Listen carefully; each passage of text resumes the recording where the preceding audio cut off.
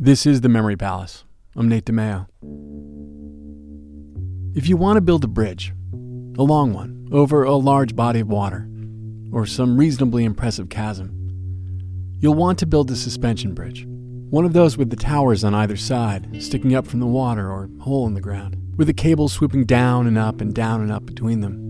And if you want that bridge to work, to hold the cars and the trucks and the minivans, to withstand a high wind, to keep standing during an earthquake or a tsunami, those towers need to stay still so the rest of the bridge can move a little bit. It's physics, just trust me. Those towers need to be anchored deep within the ground, so you will need to dig holes, which is hard enough to do in some rocky chasm in the Pyrenees of the Poconos, but in water, it's a whole other thing. So if you want to build a bridge over water, over the East River, between Manhattan and Brooklyn, say, and it's 1870, just, to pick a number at random, you need to find a way to dig underwater.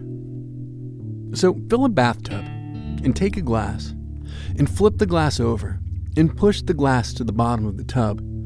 There's air in the glass. There's water in the tub, but it can't get inside. You get it, it's a diving bell. And picture tiny people in that glass, chipping away at the porcelain or the vinyl at their feet, with tiny picks and wee little shovels. Now, the air will run out of that glass, so you'll need a tube or a straw poking up through the top and out past the surface of the water to let the good air in and the bad air out while they tap away, those tiny people with their tiny tools, digging at the bottom of your tub for some reason. And that's the idea. You build a watertight chamber, you find a way to keep the air circulating within that chamber, and you push it down to the bottom, and you start to build your tower on top of it, while the people inside dig away. Meanwhile, the increasing pressure of the growing tower helps push the chamber, which is called a caisson, deeper and deeper into the hole.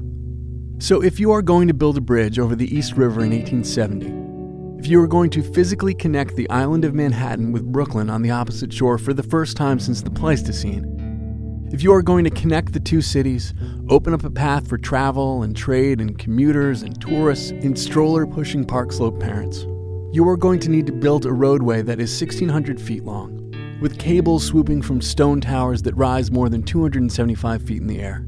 And you will need a caisson, built of wood and metal, a capsized ship of a thing. You will need to float it out to the middle of the river and sink it to the bottom, 80 feet down, and then start digging another 44 feet on the Brooklyn side, 78 feet on the Manhattan side, through mud and silt and stone, until you hit bedrock. And you will need men to do the work.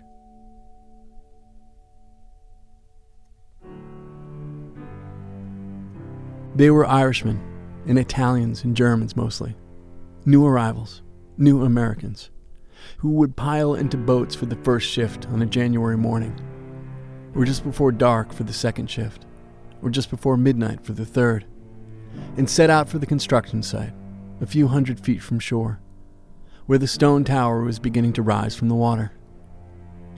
And they'd step off and out onto the rough boards of the pier, and descend one by one into a hole, into the darkness, a blast of heated air coming up from below, iron rungs beneath their boots, lunch pails clacking against the walls, men below and men above coughing and cursing, cracking jokes in unfamiliar tongues. And then they'd come to a hatch, and turn a wheel, and descend into an iron chamber, and be sealed within. Down below this chamber, further still on the river bottom, 5,000 pounds of pressure pushed on every square foot of the timber caisson. It would have crushed it, and the workers within, except pressurized air was pumped in. It balanced out the forces, kept the walls from blowing out and letting the river in, and it kept the men alive. But those men needed to be acclimated first to the conditions they would find below, and so they were sealed into this iron chamber.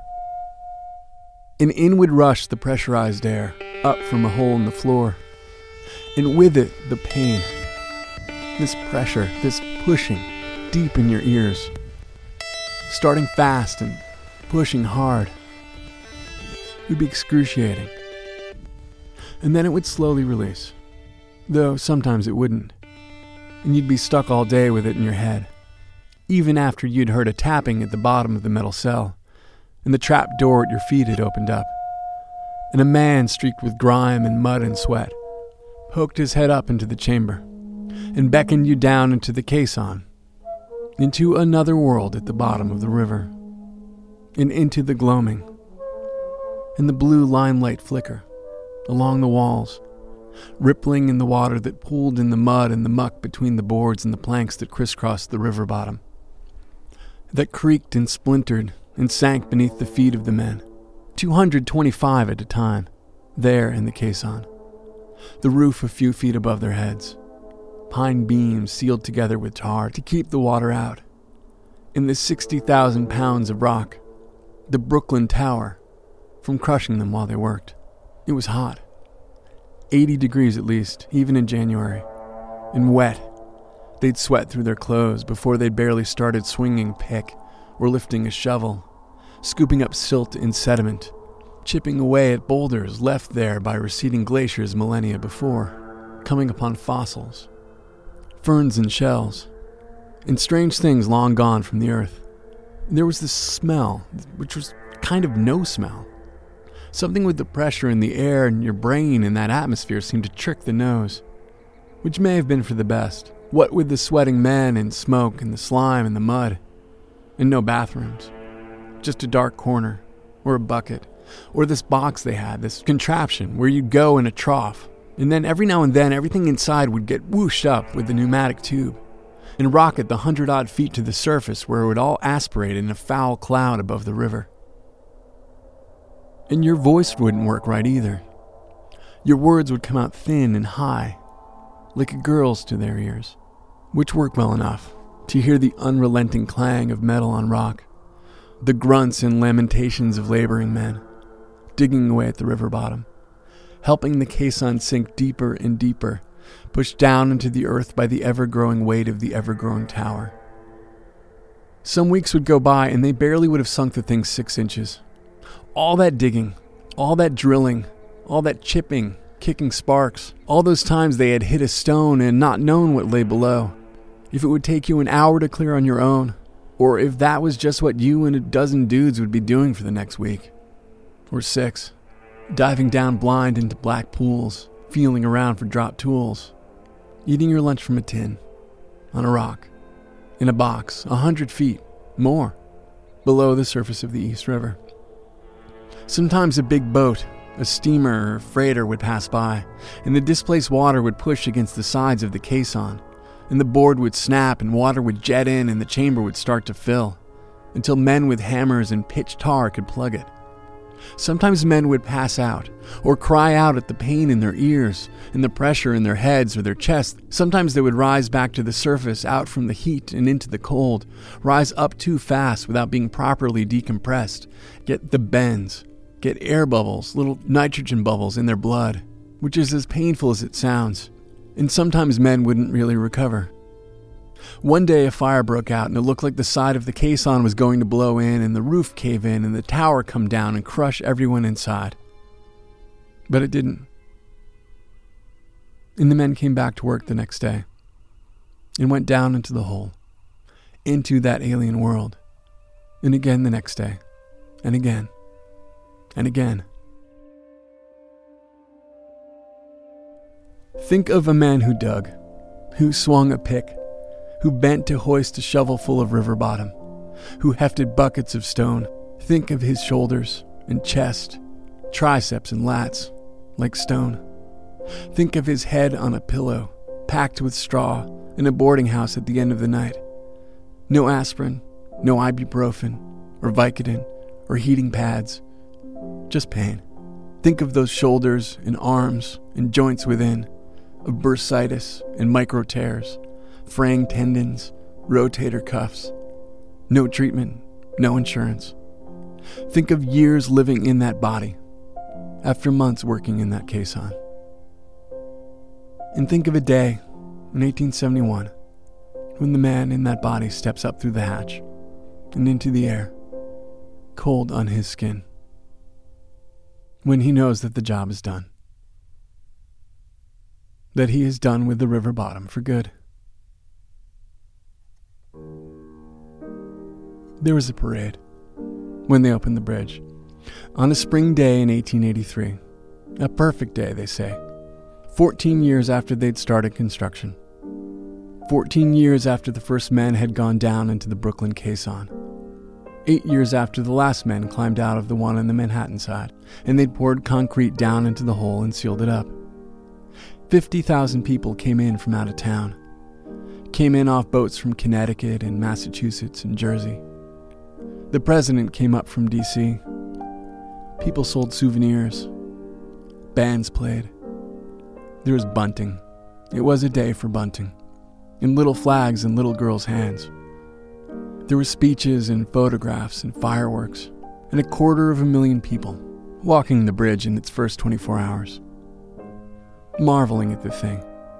This thing they'd watched grow for years. For half their lives. For all their lives, depending. They could now walk from Manhattan to Brooklyn. See those towers up close. See their city from high up. Higher off the ground than most of them had ever been.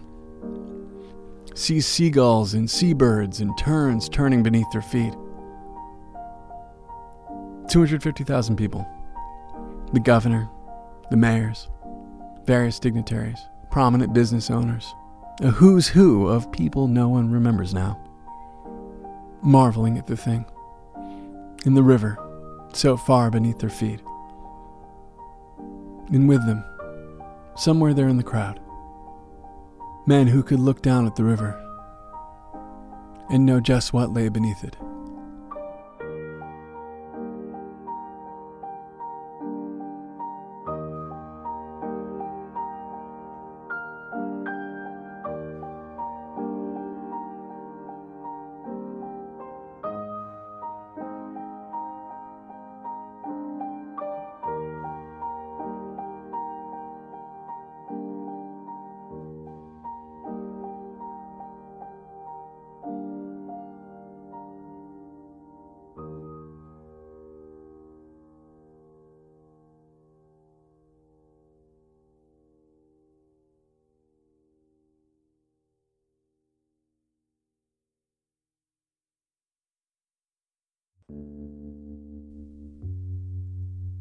Thanks for sticking around for the credits.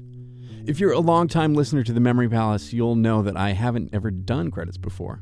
And there are two reasons for that. First, I like to end the show by letting the piece resolve completely, giving it a little breathing room to sink in or whatever. So I've been kind of reluctant to do credits, for what it's worth. So right now I'm trying to figure out how to maintain that same feeling, even in this new credits era. It might be a bit of a work in progress on my part, until I really figure out how it's going to work. So patience on that count, please. And second, I've never actually had anyone to credit before. And now I do. For 7 years, the Memory Palace has been a one-man band. And now I've got a woman behind the board. So this episode was mastered by Kathy Tu, the brand new assistant producer at the Palace. I'm super excited to get a little help around here, but more excited that it's Kathy, who is an audio genius. This is really thanks to all the folks who donated to the Radiotopia fundraiser at the end of last year. I am able to hire Kathy because of you guys. I am able to commit to doing an episode every other week because of you guys. And a special thanks to donor Jez Burrows, whose most recent project, Dictionary Stories, is a collection of very short stories entirely composed of those example sentences from the dictionary. It's a cool idea, and it's at dictionarystories.com. So thanks for supporting the show. Thanks for listening. New episode in 2 weeks, and 2 weeks after that, and 2 weeks after that, and on and on and on.